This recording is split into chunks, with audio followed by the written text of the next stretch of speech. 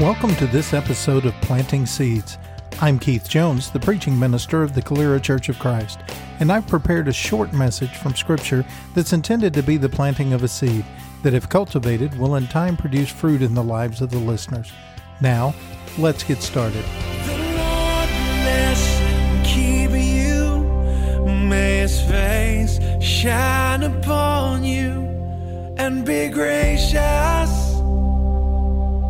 and give you peace.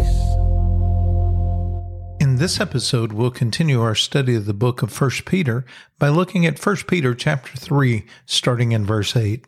If you have a Bible with you, follow along while I read. Finally, all of you, have unity of mind, sympathy, brotherly love, a tender heart, and a humble mind. Do not repay evil for evil or reviling for reviling, but on the contrary, bless. For to this you were called, that you may obtain a blessing. For whoever desires to love life and see good days, let him keep his tongue from evil and his lips from speaking deceit. Let him turn away from evil and do good. Let him seek peace and pursue it. For the eyes of the Lord are on the righteous, and his ears are open to their prayer. But the face of the Lord is against those who do evil. Now who is there to harm you if you are zealous for what is good? But even if you should suffer for righteousness' sake, you will be blessed. Have no fear of them, nor be troubled, but in your hearts honor Christ the Lord as holy, always being prepared to make a defense to anyone who asks you for a reason for the hope that is in you. Yet do it with gentleness and respect, having a good conscience, so that when you are slandered, those who revile your good behavior in Christ may be put to shame. For it is better to suffer for doing good, if that should be God's will, than for doing evil. For Christ also suffered once for sins, the righteous for the unrighteous, that he might bring us to God, being put to death in the flesh, but made alive in the Spirit, in which he went and proclaimed to the spirits in prison, because they formerly did not obey when God's patience waited in the days of Noah, while the ark was being prepared, in which a few, that is, 8 persons, were brought safely through the water. Baptism, which corresponds to this, now saves you, not as a removal of dirt from the body, but an appeal to God for a good conscience, through the resurrection of Jesus Christ, who has gone into heaven and is at the right hand of God, with angels and authorities and powers having been subjected to him. As Peter is writing this section of his letter, remember that he's writing to a group of people that he has called aliens and strangers, and he's told them that they should submit to the earthly institutions as long as they were away from home. And why has Peter made such a point about this submission, especially submission to people who don't believe that Jesus is the Son of God? In this section, he's going on to say that that submission may cause you suffering and pain. People may take advantage of you. Why does Peter want us to submit then to these people? We talked about what submission was and how Peter's describing it in the last episode, but in this section of Scripture, he lets them know that he's wanting them to do this because he wants them to experience what is good. He quotes Psalm 34, starting in verse 12, and he says, "Whoever desires to love life and see good days will do as he says," basically. He goes on to expound on that passage and to explain what it looks like in the lives of an everyday Christian in the first century. Peter had said in the previous section that we looked at that submission was a gracious thing, and that extending grace in the section before that was a holy thing, that holiness and extending grace and being submissive to others or yielding your will to others is something that God has called us to. Submission is actually living out what God has called us to be. Remember what he said in verse 9. We are called to be a blessing, and in doing so, we will be blessed. You might remember what Jesus himself said in the Sermon on the Mount. In Matthew chapter 5, verse 9, he said, "Blessed are the peacemakers." We are called to be those peacemakers. in verse 11 of our section today, Peter is quoting King David in the Psalms and says, let him seek peace and pursue it. Be at peace and chase after it. Chase after peace. Make sure you're doing everything you can to live at peace. Kind of continuing the thought from our last episode, submission makes us uneasy. We don't like being told that we have to yield our will to someone else's. We don't like the idea of other people telling us what to do. But as we're seeing in Peter's letter here, submission is not as much about doing what someone tells me to do as it is not demanding that others obey me. I don't have to see submission as blind obedience to other people. What submission is I don't demand that you obey me. I don't demand that I get my way. If you are going to do something different than I would, if you choose to live contrary to the will of God, you have that right. There are consequences and they're between you and God, but I'm going to step out of the way and let you move on through so that I can continue on my path toward God.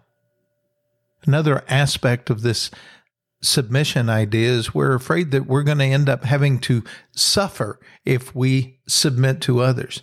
If we let others do what they want to, they may take advantage of us and hurt us in some way. Peter reminds his readers that in life, you're going to suffer. There are always going to be hardships and trials. He tells his readers, since you're going to suffer anyway, make sure you suffer for doing good. As Peter is making his points about the possibility of suffering in their lives, he reminds them of 5 things that they should know while living in hostile territory. The first thing he mentions is we should absolutely know what we believe. In verse 15, he said, in your hearts honor Christ the Lord as holy. Other translations rearrange the words in that phrase a little bit. Some say, set aside Christ as Lord. But in every case, this idea of having Christ in our heart and knowing what we believe about him is important, having that treasured and cherished in our hearts. But he goes on to say, make sure you don't just know what you believe, make sure you know why you believe it. A lot of us have been told about Jesus, and we assume that that's the thing we should confess. That's the thing that we should hold on to. But not many of us have taken time to decide for ourselves why we believe that.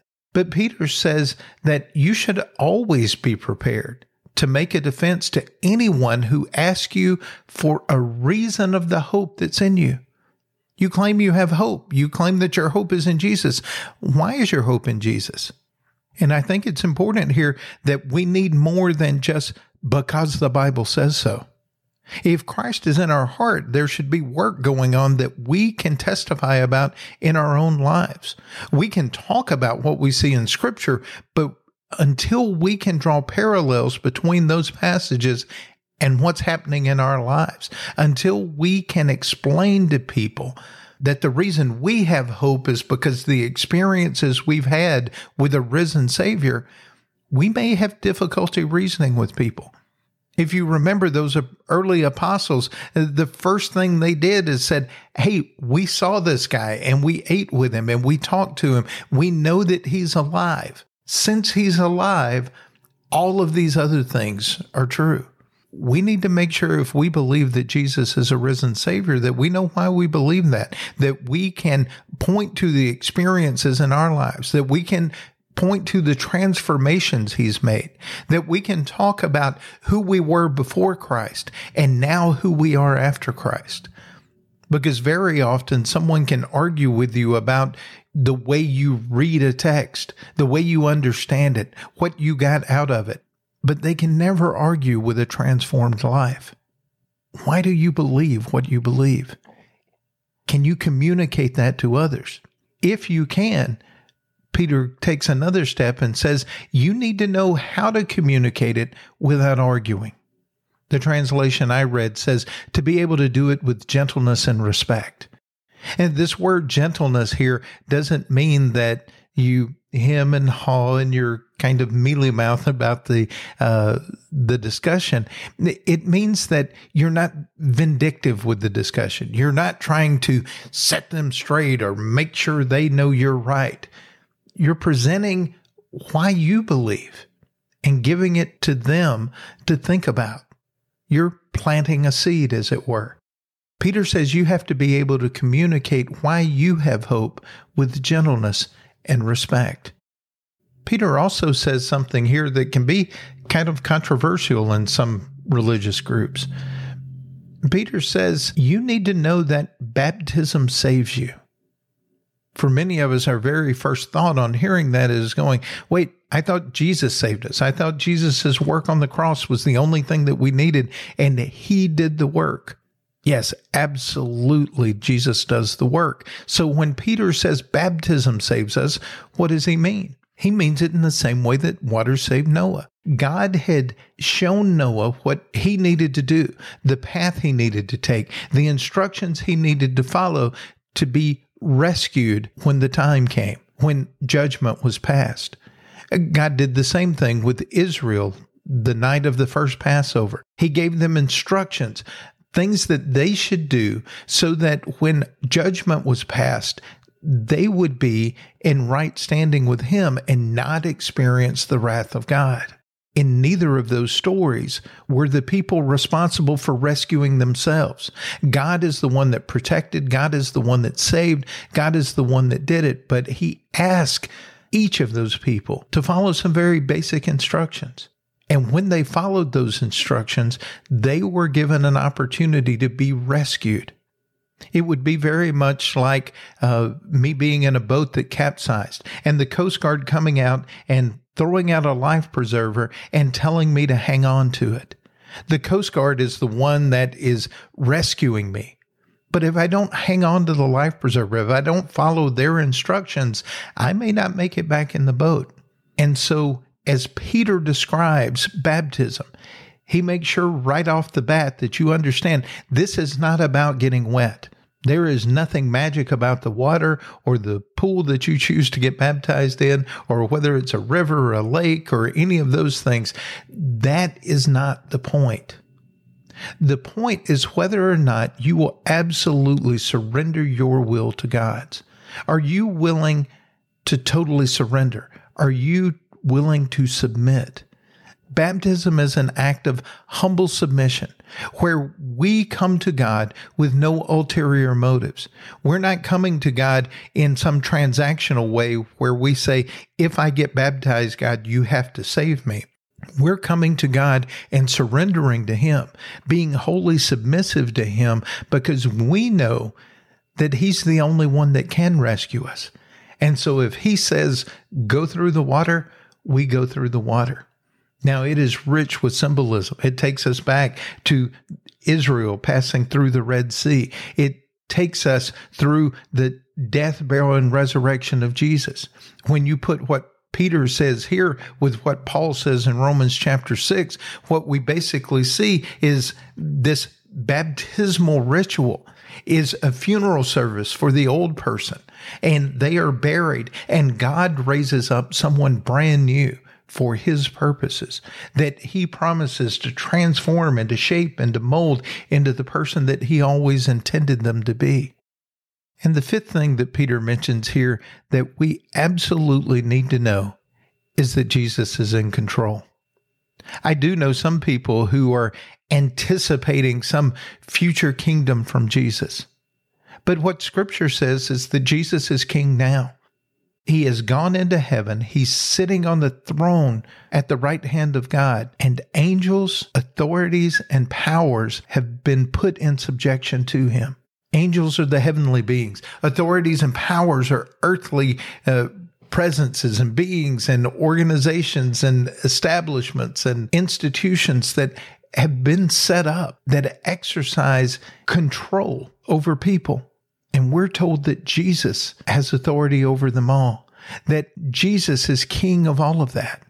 Peter says that Jesus came to earth and went through all of that suffering. He made it through and did it in a way in which God was pleased, and God elevated him to that place on the throne. And Peter reminds us that if Jesus can make it through it, he can bring us through it as well. So when we think about our need to be rescued by Jesus and our need to wholly submit to him, we do well to hear these words of Peter, to set apart Christ as King in our hearts. As many of us put trust in Jesus to bring us through it, there are others who don't submit to the authority of Jesus. But just because they don't submit to his authority does not mean that he's not in charge. I think oftentimes about driving down the interstate and how the state has authority to post a speed limit, and they have the authority to enforce it and put penalties on those who break the speed limit. But very often people speed anyway, and maybe they don't experience consequences immediately and they think that it's okay, and so they keep speeding. But that doesn't mean that the state is not in control of that or has authority over that. It just means that those drivers aren't submitting to the will of the state. Scripture over and over again describes the same situation with the world that we live in. More people in the world are following someone else as king, but the ultimate reality is that Christ is sovereign, Jesus is Lord, and we must set him apart in our heart as holy. Thank you for listening. You can find more of these messages on our website, CaleraChurchOfChrist.org, or subscribe to the podcast on your favorite podcast app. You can also like us on Facebook and follow us on Twitter.